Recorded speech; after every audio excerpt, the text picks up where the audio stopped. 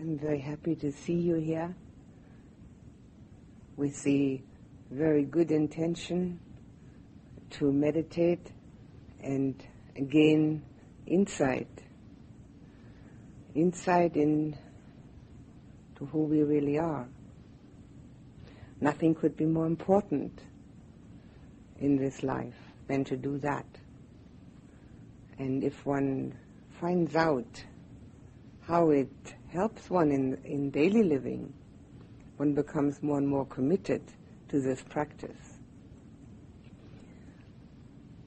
I think that many of you will have meditated before.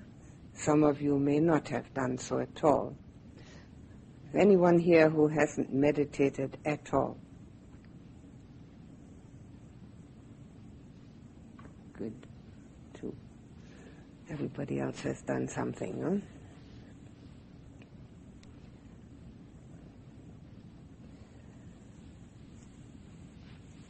For all those that have already meditated and have used this method or that method and have had this kind of viewpoint and that kind of opinion and this teacher and that teacher, how about forgetting the whole thing? Just for the time that you're here.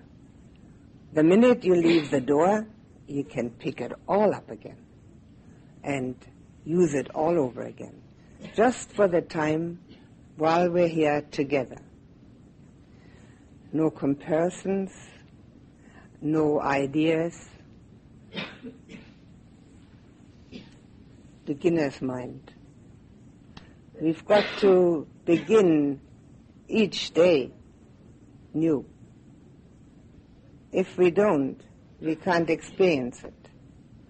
So what we're going to do here, we'll begin a practice quite new so that we can really experience it.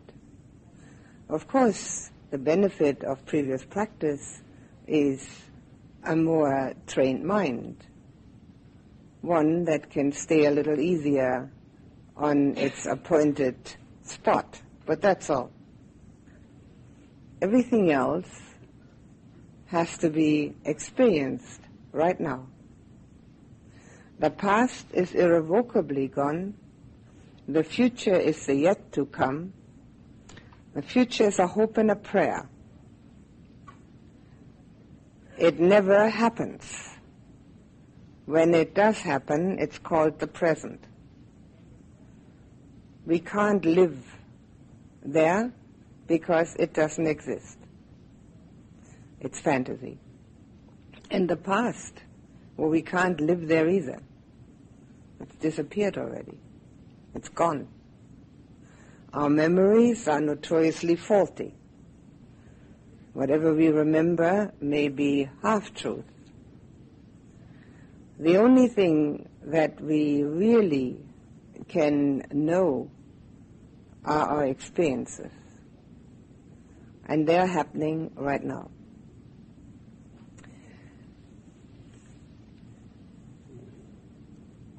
In order to gain the greatest benefit from meditation practice, one has to know exactly what one is doing. If it's questionable, nebulous, not quite clear, if it's still a hope for something better or a viewpoint, it doesn't really have the impact it should have. So it is important to gain a little understanding of what meditation can do for us, and if we practice it a little diligently, will do for us. There are many methods. The Buddha taught 40 different methods. A method is a method by any name. It will never be anything else. It's just a method. And when real meditation starts, the method can be abandoned. Most methods are just as good as other methods. There is hardly any possibility to say this one is better or that one is worse. What we can say is that we feel more comfortable with one method than with another. And that's about as far as it goes. There are 40 of them, but there are only 2 directions in meditation. And it has to be really understood the difference between a method and a meditation direction. The 2 directions are samatha and vipassana, calm and insight. And vipassana is not a method, it's a result. Should I say that again? Insight is a result. Watching the breath is anapanasati, mindfulness of in-breath, out-breath, no matter where we watch it, anywhere in the body. The method is anapanasati. Vipassana, insight, is a hoped-for result, which I hope everybody will get to a great degree. But if we had a method that would give us insight, then we'd have it much easier. What we have are methods which train the mind to stay in one spot eventually, if we try long enough. Now, samatha and vipassana are the only 2 directions which exist in meditation, nothing else. Doesn't matter what kind of meditation one will attempt. Samatha is calm, vipassana is insight, and calm is the means, and insight is the goal. And without the means, the goal cannot be accomplished. We call it usually, in the terminology of the Buddha, skillful means. And the skillful means of calm are of the essence. And I'll explain why. The ordinary kind of mind that is familiar to all of us has a lot of movement in it because it thinks. And it thinks about all sorts of relevant and irrelevant details. It is concerned with survival, with doing things in our daily life to the best of our ability so that we have no great difficulty with our survival, which is as it should be. But if we don't use our mind for anything beyond survival, we're wasting our time, because it's a foregone conclusion that we're not going to survive. So we might as well use our mind in a little more useful direction. Now, a mind which thinks we can compare to an ocean in which there are waves. If we are sitting under one of those waves, all we can see is the water.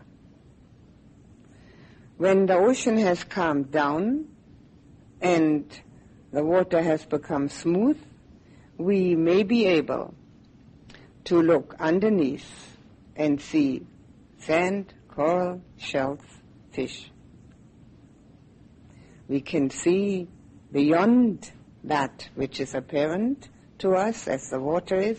We can see below. The same in the mind. As long as the mind is thinking this and that, listening to this and that, as it always does in daily life, it is very busy and therefore can be compared to the wave motion. As long as there is this wave motion and there isn't a calm, still pond, we won't see what's below the water. It just isn't possible, because we will continue to think, hear, see, have touch, sensation, and all the usual things. Meditation has to be a mind training which takes us away from our worldly preoccupations and from our way of worldly contact, so that we can attain a transcendental consciousness. As long as our consciousness remains exactly what it has always been, it's hardly likely that we should change. Everything we know, everything we do, everything we think is what we have in our consciousness. If we don't change that, there's no change in us. And if our mind training of meditation, with all the discomforts it entails, should not bring about a change, it would be a waste of time, wouldn't it? There has to be a change of consciousness. The worldly consciousness is known to us. It has the duality aspect. The duality of tomorrow and yesterday, yours and mine, good and bad, liking and disliking, wanting and not wanting, judging, judgmental.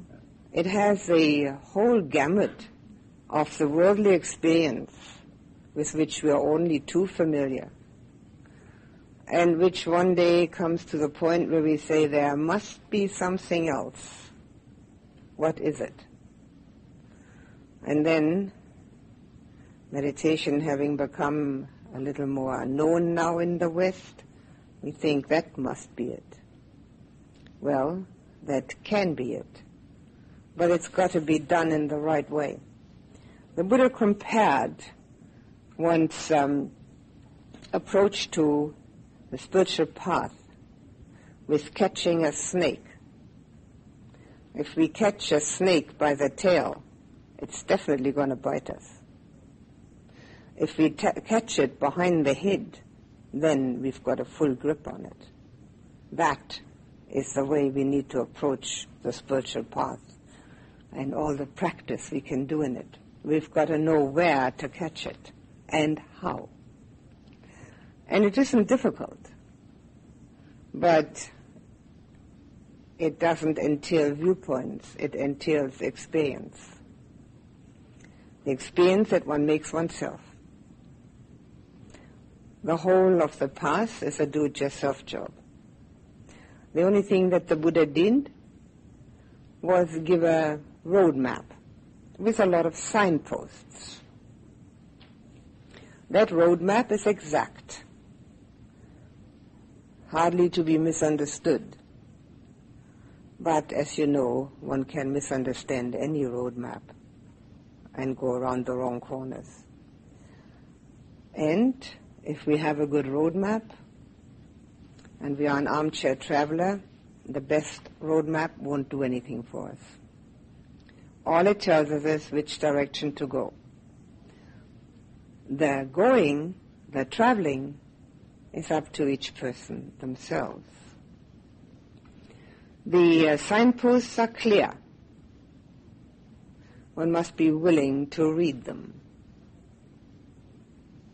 And it isn't always directing one toward that which is the easiest, but it is always guaranteed to direct one to that which is the most useful and wholesome. Our ordinary, everyday consciousness is perfectly adequate for all our utilitarian purposes of our making our livelihood, of our day-to-day living, looking after our responsibilities and duties. For that, it's perfectly adequate. For a spiritual path, it is adequate as a starter. But in order to understand the profundity of the teaching, the extraordinariness of the teaching, we need a profound and extraordinary mind. We've all got it. But we haven't got access to it as long as we are thinking.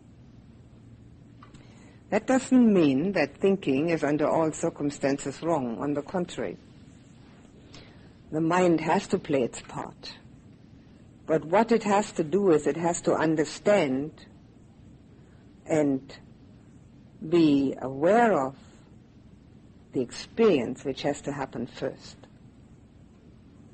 So if on our spiritual path we lay the stress on the experience and then use the mind to understand that, then we have the necessary tools on hand. The mind which is thinking is not only like ocean waves, but it also has constantly the ability and possibility of being negative. So it overshadows the purity of mind.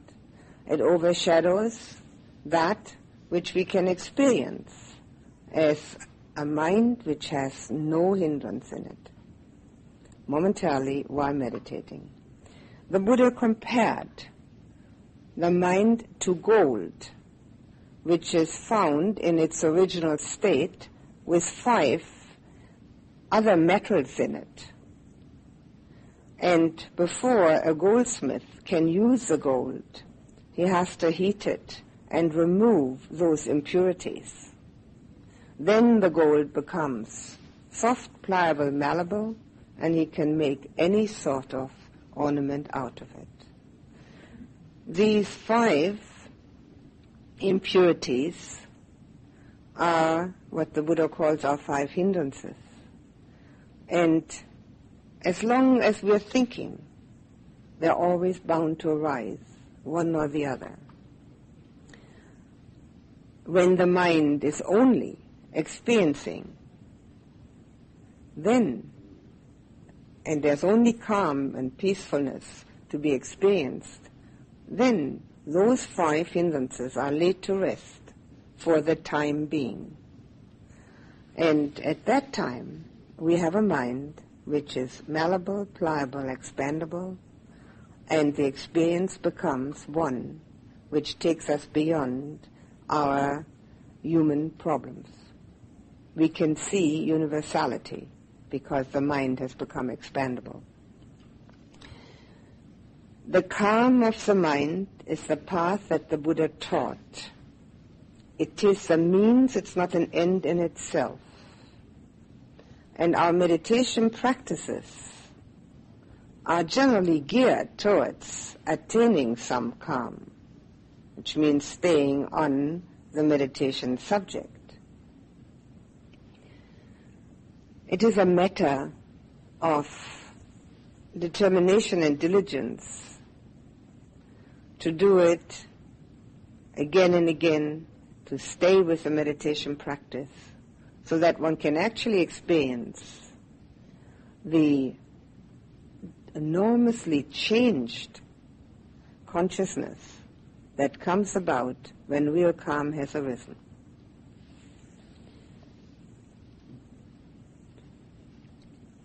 The 5 hindrances which the Buddha spoke about, which are the impurities of this mind, which is in its natural state, in its pure state, pure gold, are counteracted when the mind becomes concentrated. But it has to become concentrated long enough so that some change can take place. The first thing that happens when we meditate is that we apply ourselves to the meditation subject. It's called initial application. Now, anybody who's ever meditated knows that. We put our mind on the meditation subject. That initial application counteracts one of the hindrances, which is a constant source of irritation to many people, namely sloth and torpor. Torpor is in the mind, and sloth is the result of the body then. Because when we apply ourselves to the meditation subject, obviously the mind is alert and aware. And at that time, it cannot be foggy, nebulous, lazy, disinterested, and bored. These are all the states of mind that fall under the word torpor. The Buddha compared sloth and torpor with being in prison. The mind and the body are imprisoned and cannot do anything until the prison door is opened. It is a lack of energy, and also it has, as its cause, very often, a lack of direction in life. One doesn't know where to put one's energy. It doesn't seem sufficiently valuable what one is doing. So the mind wants to remove itself. So the initial application on the meditation subject, which does not have anything to do with becoming calm yet, but is absolutely essential to get there, is the first remedy for one of the hindrances. That initial application has to be followed up by sustained application, staying on it. The sustained application means that we don't wander off the meditation subject. We can really stay with it. Now it takes a little training. It takes sometimes, some people having very good karma probably can do it rather quickly. Some people need a fairly long time.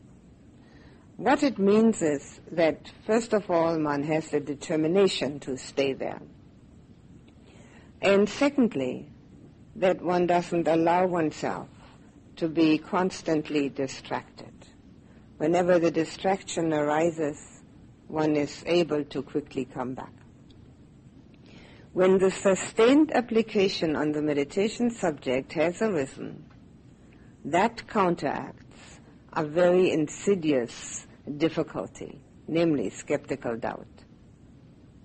Skeptical doubt says many things. One of them is, isn't there an easier way? Is that really useful what I'm doing here? Am I really capable of meditating properly? Does the teacher know what he or she is talking about? Was the Buddha really enlightened? Is enlightenment something so wonderful that I really should sit here all the time? On and on, any number of doubts. Now when that arises, the mind can no longer be attending to the meditation subject because it's attending to the skeptical doubt. But if the sustained application takes place, skeptical doubt for that period of time is eliminated because first of all one sees one can do it. Secondly, one sees that, well, obviously the Buddha did know what he was talking about. It is possible. And thirdly, maybe it isn't as difficult as one thought. So a great deal of confidence arises in one's own ability and also in the practice itself. When confidence arises, it is an additional factor of strengthening one's ability to stay with it. One has confidence in what one is doing, one has far more energy to do it.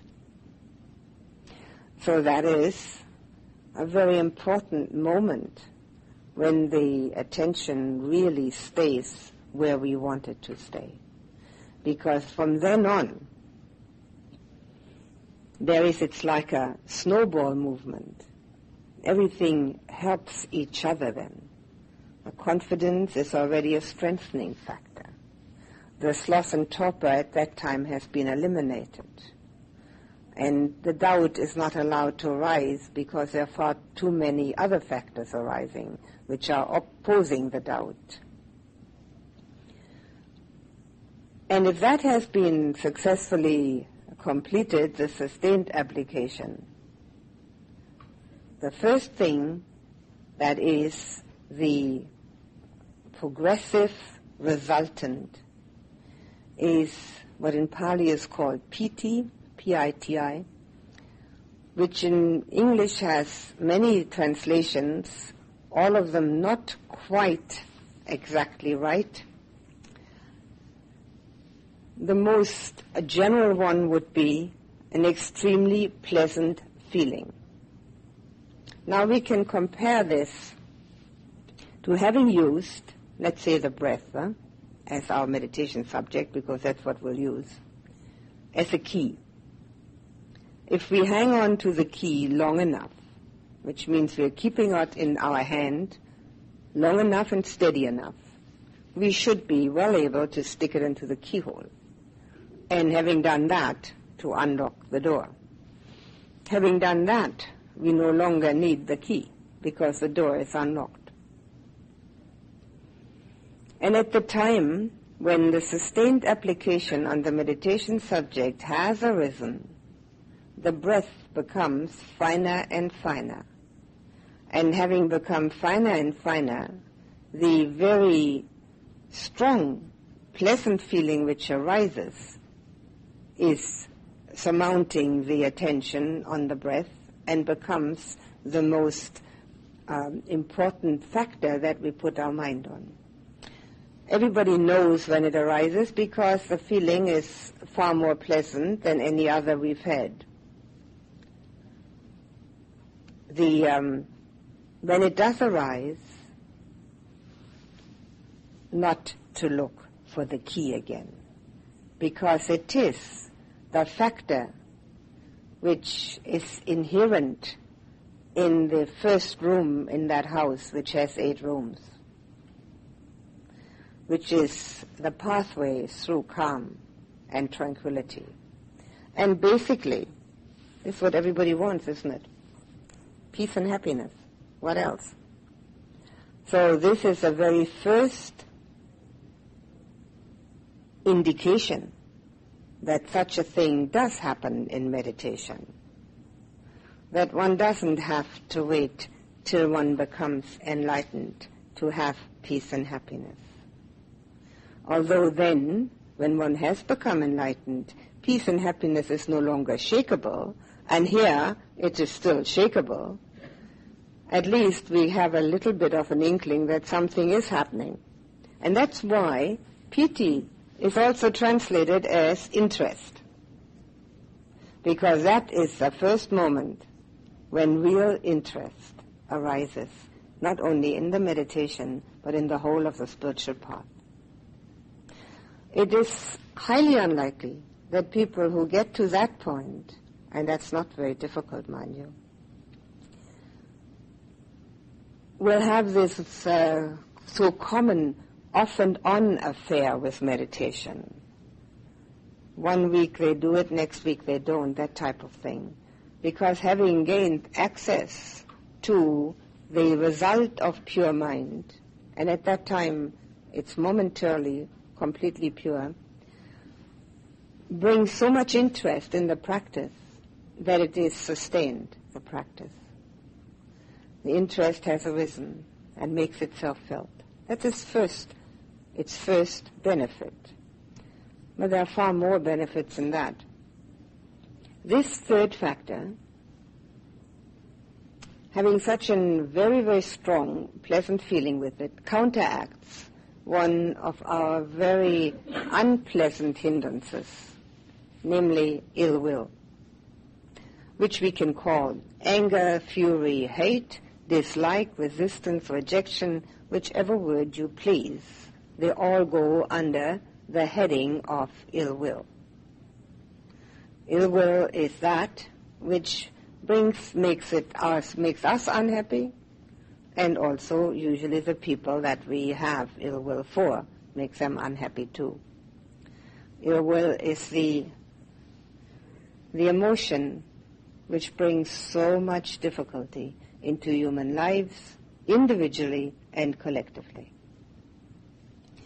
When we have strong, pleasant feeling in the meditation, it's impossible to have any ill will feelings at all at that time. Naturally, they can arise again. They can arise after the meditation.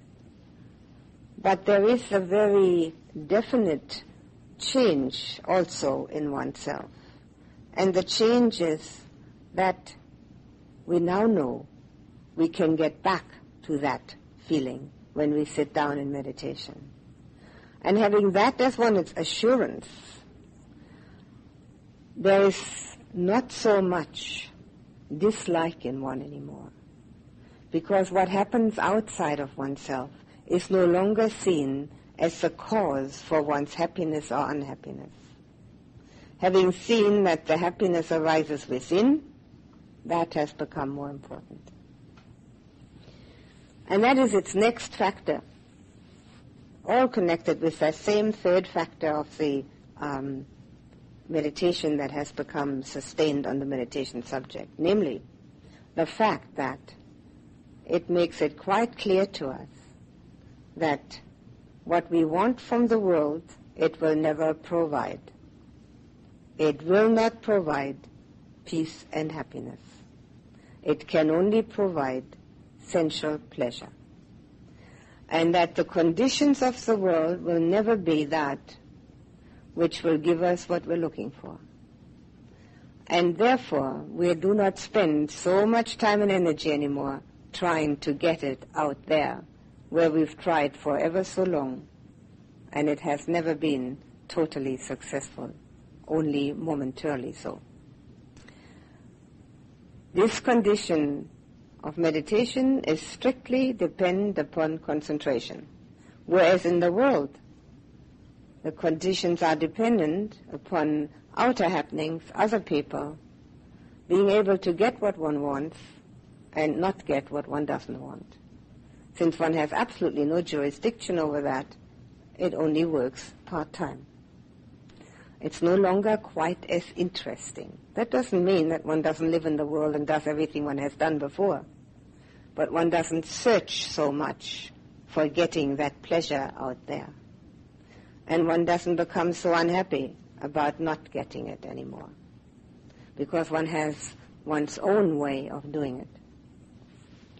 Ill will is very strongly opposed to that very pleasant feeling called piti. It's sometimes called bliss when it's very strong. But it can be mild, strong, overpowering, or just very, very strong feeling of well-being. With it together arises happiness. And that is the antidote for restlessness and worry. When we have happiness, it's impossible to worry. We can't do two things at the same time. And our restlessness, which leads us to look for different things in different places and leads us to search for happiness in so many different avenues, is eliminated at that time because the happiness has already arisen. We don't have to search. It's there. So what actually happens is that for the first time in one's life becomes aware of the fact that everything we want is lying inside of ourselves. It's nowhere out there. If we're still looking out there, we're only wasting time, energy, money, and thought on it. It's the first moment of becoming totally experientially aware of the fact that we've got it all within.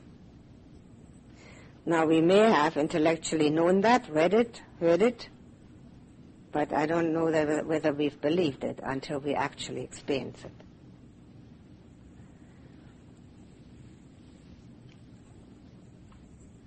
The last factor is one-pointedness.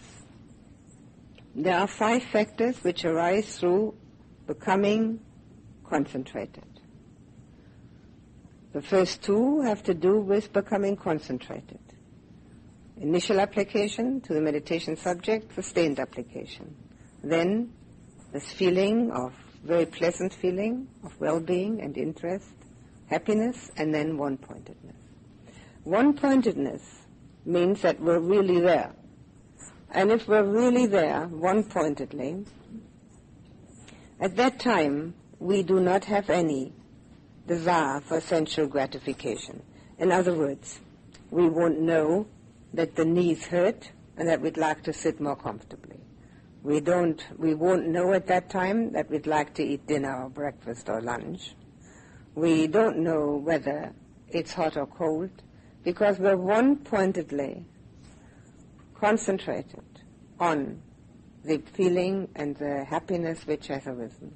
Primarily the feeling of, very strong feeling of well-being, which has many different aspects. 17 different feelings are listed by the Buddha that can arise, but they're even more than that. They are individually different. Nobody ever has any doubt when it has arisen, because it is extremely pleasant and quite different from what one is used to. And the first instance, the mind may even say, "Oh, what's that?" Naturally, then one has to start all over again.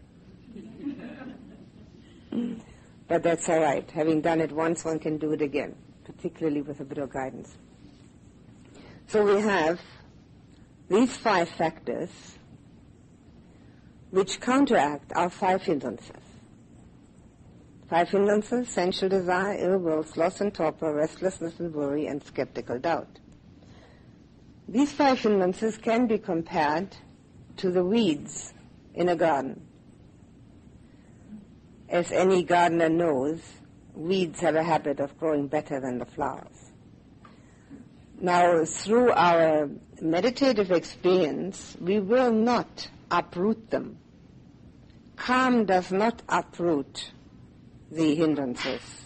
It's insight that uproots them. But what calm does is, it cuts these weeds down till they become more and more frail and puny, so that their root system becomes also weak, and the uprooting is so much easier.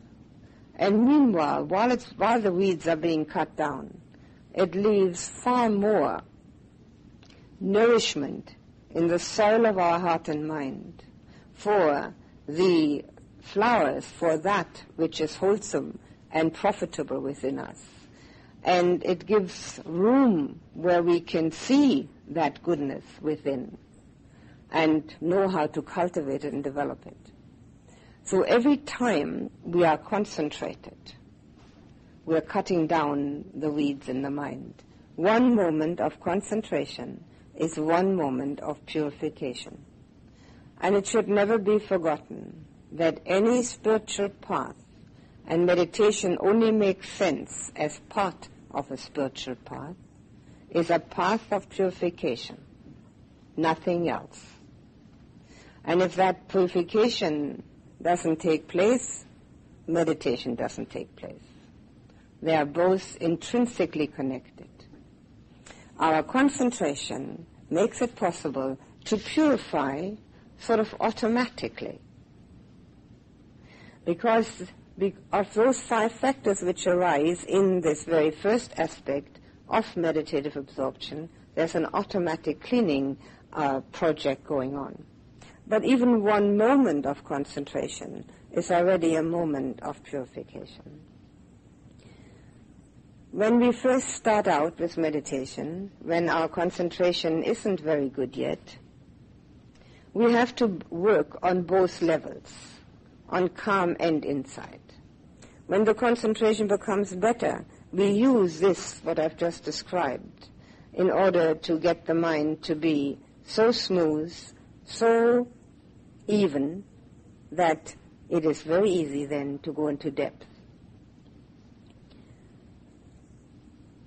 Now, as the mind is not so concentrated.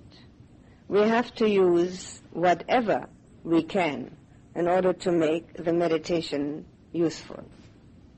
Naturally, we will try initial application and sustained application. We will try to apply ourselves to the meditation subject and try to stay on it. However, between the two, there's a gap. Between the initial application and the sustained application comes the discursive thinking, the distraction. So we'll have to do something with that gap, with those thoughts. For those people whose thoughts are like fleeting clouds and do not have any solidity to them and do not even take them away from the attention on the breath, there's nothing else to be done except renew the determination. But for those where the thought becomes quite solid and takes one away from the breath completely, we need to label them. And not just thinking. That we know already. We know we're thinking. But what we want to label is what kind of thought it is. Future, past. Hoping, wondering, worrying, boredom, dislike, remembering, nonsense, whatever it may be, the very first label that comes to mind. This does two things. The label dissolves the thought, because it means that we're no longer involved in the thought, but we are now a neutral observer of it. So it dissolves it. But at the same time, a proper label gives us some insight into our thinking pattern. And it will have a very definite result in our daily living. We will no longer believe everything we think. And that's going to be a great advantage. A lot of our arguments will be totally superfluous. A lot of our viewpoints will be lost. We just will know that all these thoughts just arise and disappear again. So the labeling gives us some insight, and particularly into a pattern that we seem to have. Many people have, not everybody. Some people have a pattern of planning. They just can't stay in the moment. So they see that quite clearly, and it's helpful. Because if we're constantly planning, for instance, constantly planning, we'll never get to the breath. We cannot possibly watch a breath which is in the future. We've got to watch a breath which is now. So getting to know oneself a little more in detail is a very helpful insight procedure. Staying on the breath is calm. Now this is what we need to distinguish. When are we practicing to gain insight, and when are we practicing to gain calm? When we're trying to stay on the breath and sustain our concentration, we're trying to practice calm. When we understand what kind of thought processes are going on and see them as coming and going, we're practicing for insight. Both can be practiced jointly, because the concentration isn't good enough yet to come to real calm. We use whatever we can to gain some insight, because a little bit of insight will produce a little bit of calm. If one sees after some hours or days that all this thinking is totally useless, doesn't produce anything, the mind very often gets tired of it all and says, well, all right then, and starts really paying attention to the breath. So a bit of insight brings calm, a bit of calm brings insight. They help each other. As they help each other, we gain benefit from both. The same applies to the feelings which arise. We can gain insight from those. If the mind is not totally concentrated, we will notice unpleasant feeling after sittings for some time. Most people do, not everybody. Now we can notice that the mind immediately gives a signal to get away from that unpleasant feeling. Move, change. Now the change which we are constantly engaged in our daily lives is nothing else but trying to get away from dukkha, from unpleasant feelings. Here in the meditation we've got enough time to observe that quite carefully and stop ourselves from doing the usual pre-programmed reaction. What happens is that there is a touch contact, because let's say the leg is on the mat, and from this is a sense contact, a touch contact. From all contacts, all sense contacts, comes a feeling.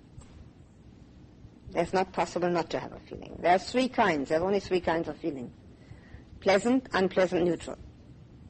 And since we don't mind the neutral ones, because at least they're not unpleasant, from that feeling, the next step is a perception which says pain, the nema, very much bound up with memory. And the next step after that is the mind reaction, which says, I don't like it, I've got to get away from it. Now, it's very helpful to become acquainted with this sequence, which doesn't only happen in meditation, it happens constantly to us. There's sense contact, there's feeling, perception, mental reaction. It happens all the time. So if we become aware of that, we can eventually become master of our reaction. We don't have to have pre-programmed reaction. And not having pre-programmed reactions makes life much easier. So when we realize that we have now again reacted in the same way, trying to get away from the unpleasant feeling, we may be able to stop ourselves and detach our attention from that feeling and go back to the meditation subject. Then it calls again because it's very unpleasant. Then we can see its movable nature. We can see that it can't really be called mine because it came on its own. If it was mine, why didn't I bring a pleasant one? Why did I bring an unpleasant one? We can see that the body is never quite satisfactory. It's a very important insight. All these are insights into oneself. And then eventually, when the mind says, oh, this is all very interesting, but I've had enough, then move. Move gently and slowly, so not to disturb your own mind or the neighbor's mind. And say to yourself, this time the unpleasant feeling has won. It's all right. But it is much more important to be aware of what's happening than to try to sit with clenched teeth or with the pride of being able to sit through it. That is nothing but a hate situation and doesn't bring any benefit at all. It's much better and much more profitable to realize what is actually going on and then see it as a natural sequence.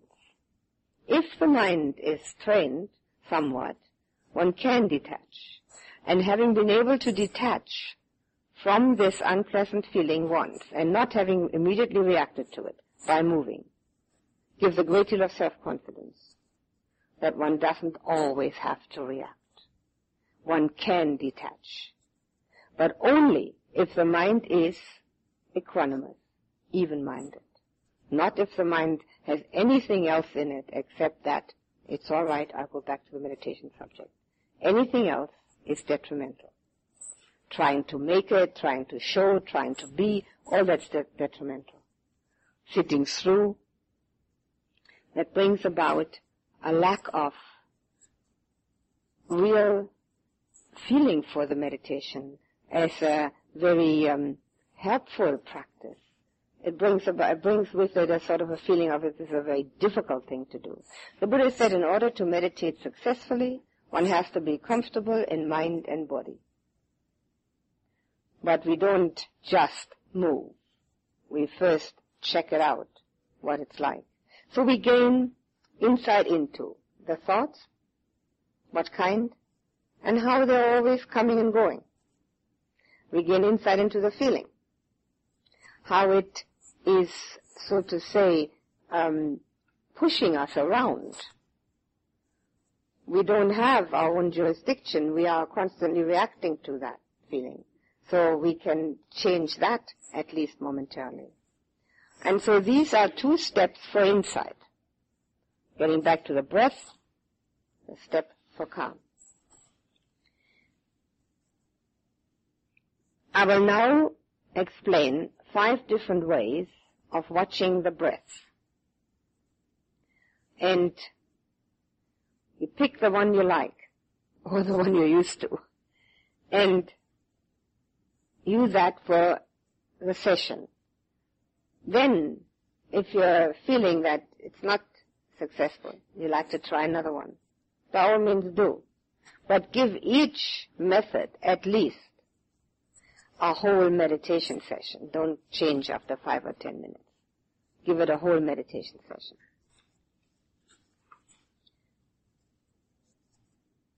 The first and most well-known way is to watch the breath at the nostrils. Watching the breath at the nostrils, where the wind of the breath makes a feeling appear at the nostrils, which helps one to stay there with one's concentration. The feeling right here at the nostrils and the breath going in and out. Now, it's not thinking about the breath. It's not telling oneself anything about the breath. It is strictly letting the mind and the breath become one.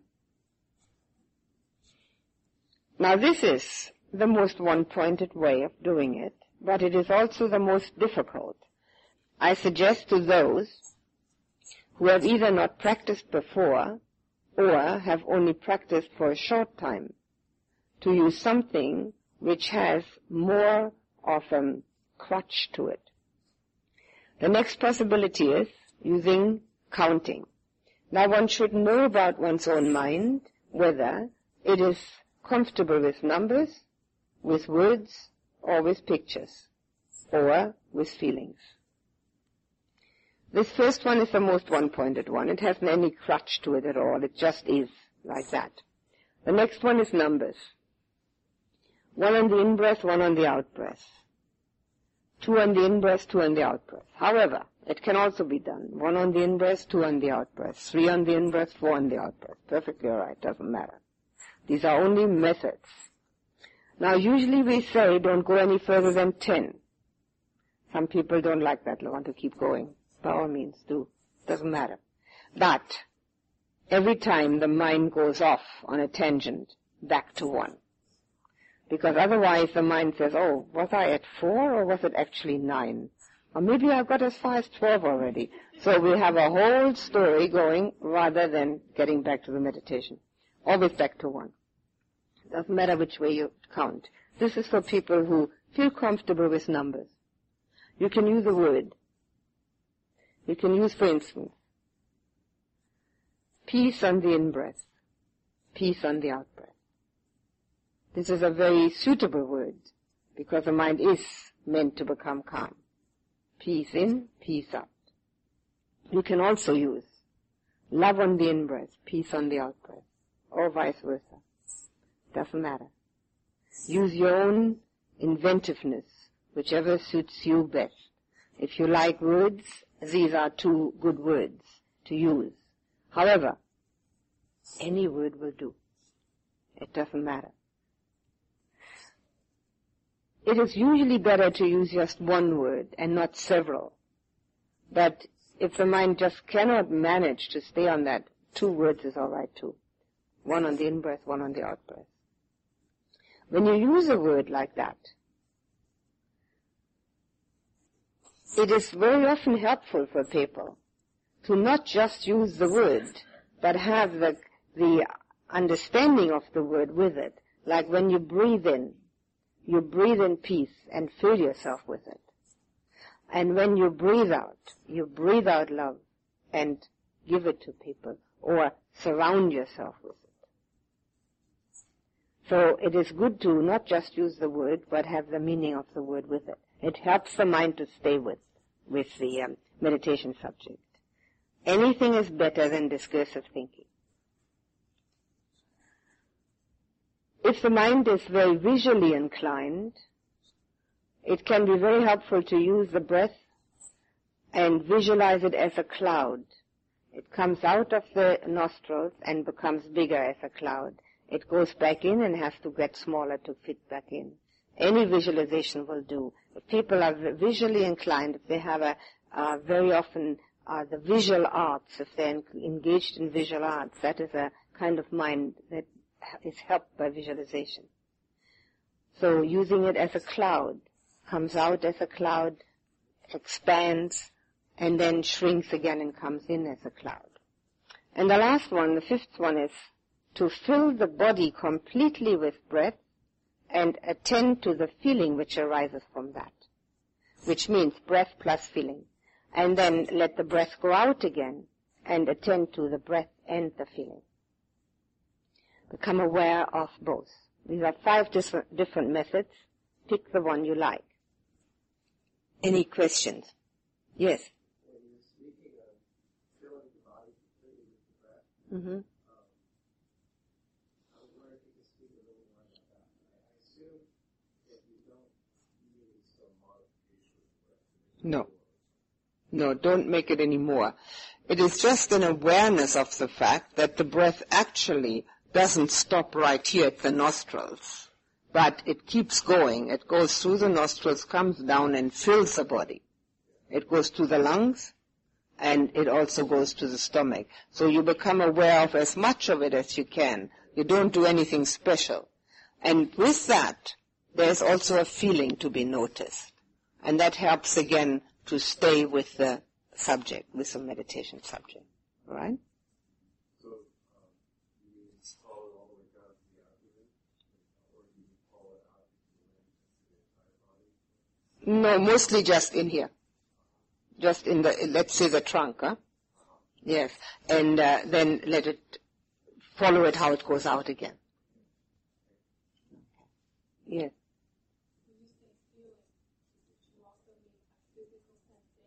That's exactly what I meant. I don't mean emotion, I meant physical sensation.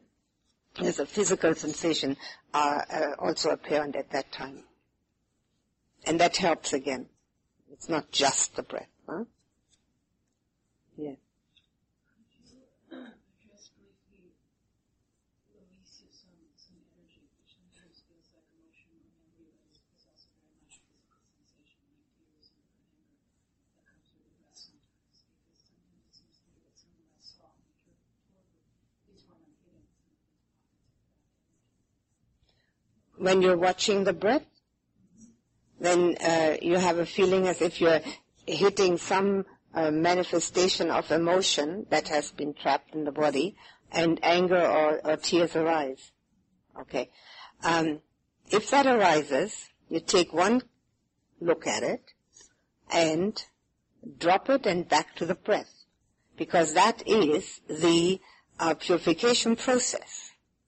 You see, when we drop it at that time and do not react to it anymore by looking at it, by becoming angry, by worrying about it. In other words, we do not give it any more power.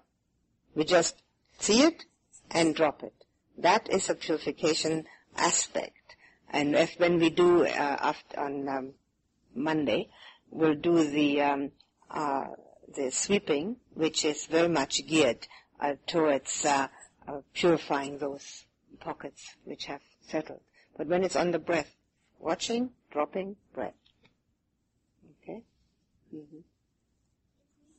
In practicing watching the abdomen, the rising from the abdomen, what do you want us to do that then for this case? I would like you to try what I have said, okay?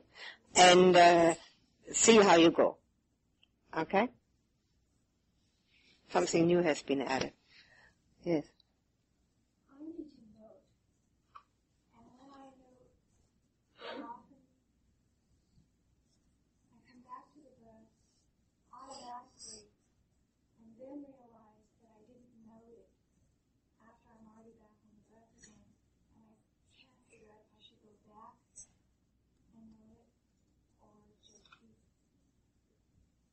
No, you don't want to go back to anything. When you haven't, you mean that you haven't labeled the thought. Yeah, well, just forget it. Next one. There's always another one. Okay, what? Anything else? Now imagine that you have a beautiful white lotus flower growing in your heart, which opens all its petals until it's fully open. And a golden stream of light comes out the center of the lotus flower and fills you from head to toe with warmth and light and joy, and surrounds you with a feeling of well-being and love.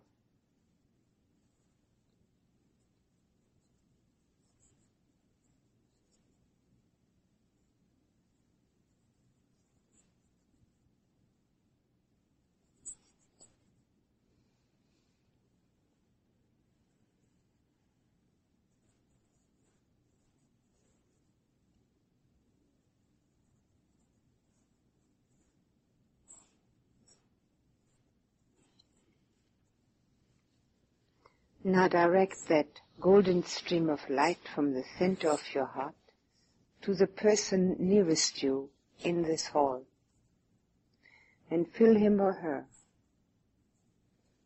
with the warmth from your heart,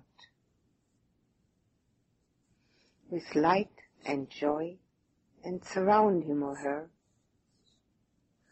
with love and compassion.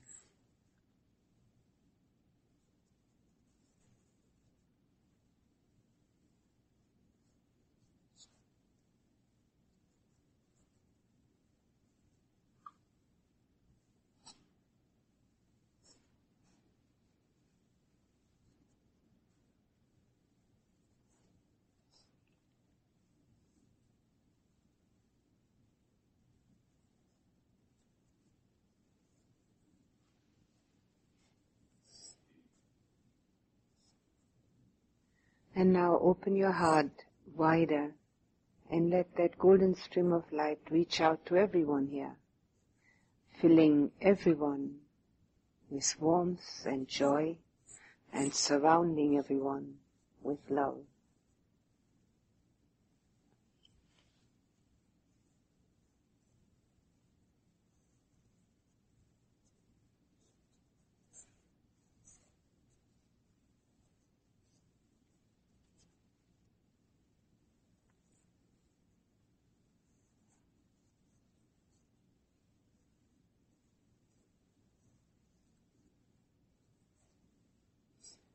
Think of those people who are near and dear to you, and let the golden stream of light from the center of your heart reach out to them, filling them with warmth from your heart, with joy and contentment, and embracing them with love.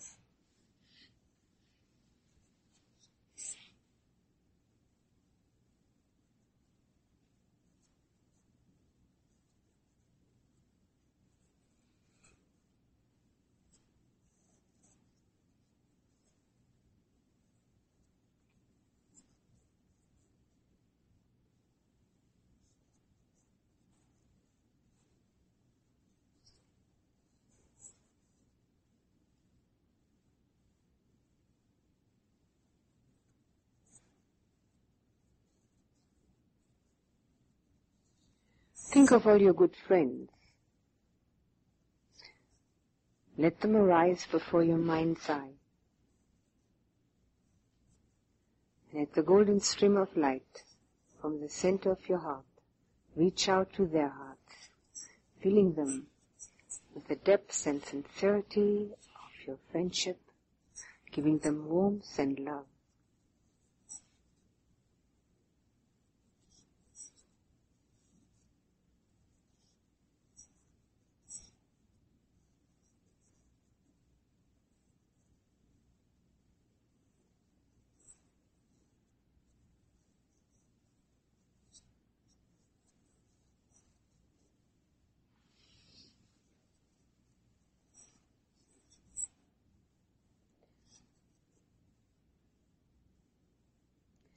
think of anyone whom you find difficult to love. And let the golden stream of light from the center of your heart reach out to that person, so that there's no obstruction in your own heart, and remembering that everyone has dukkha, filling him or her with your warmth, with joy, and embracing that person with your love.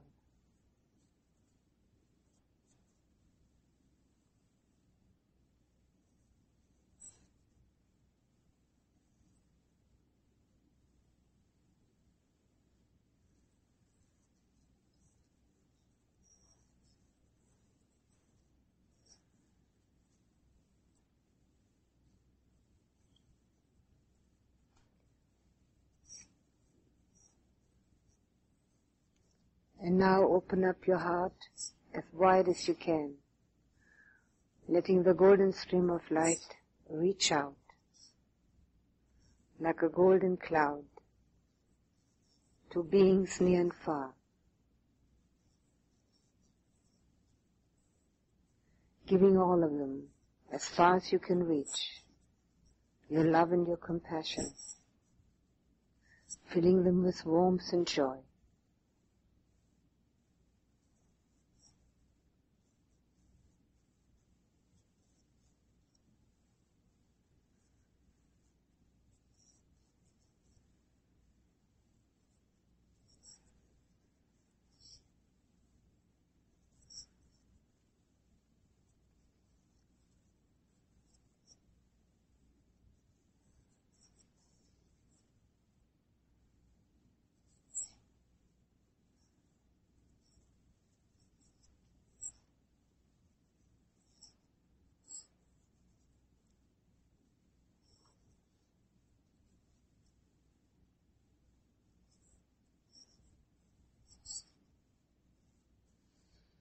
Now put your attention back on yourself.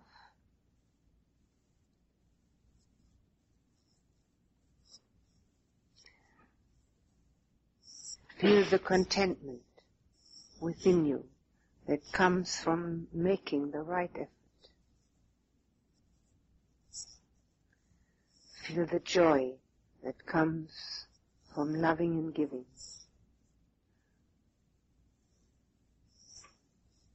Let the golden stream of light fill you and surround you, drenching you with warmth.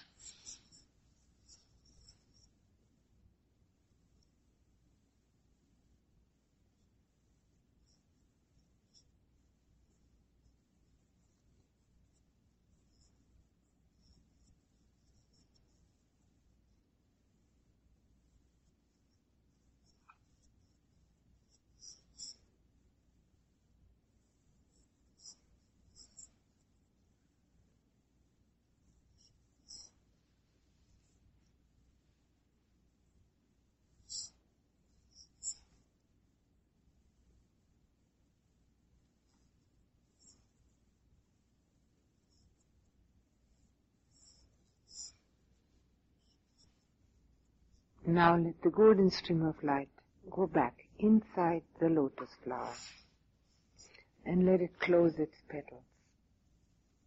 And then anchor the lotus flower in your heart so that it may become one with it.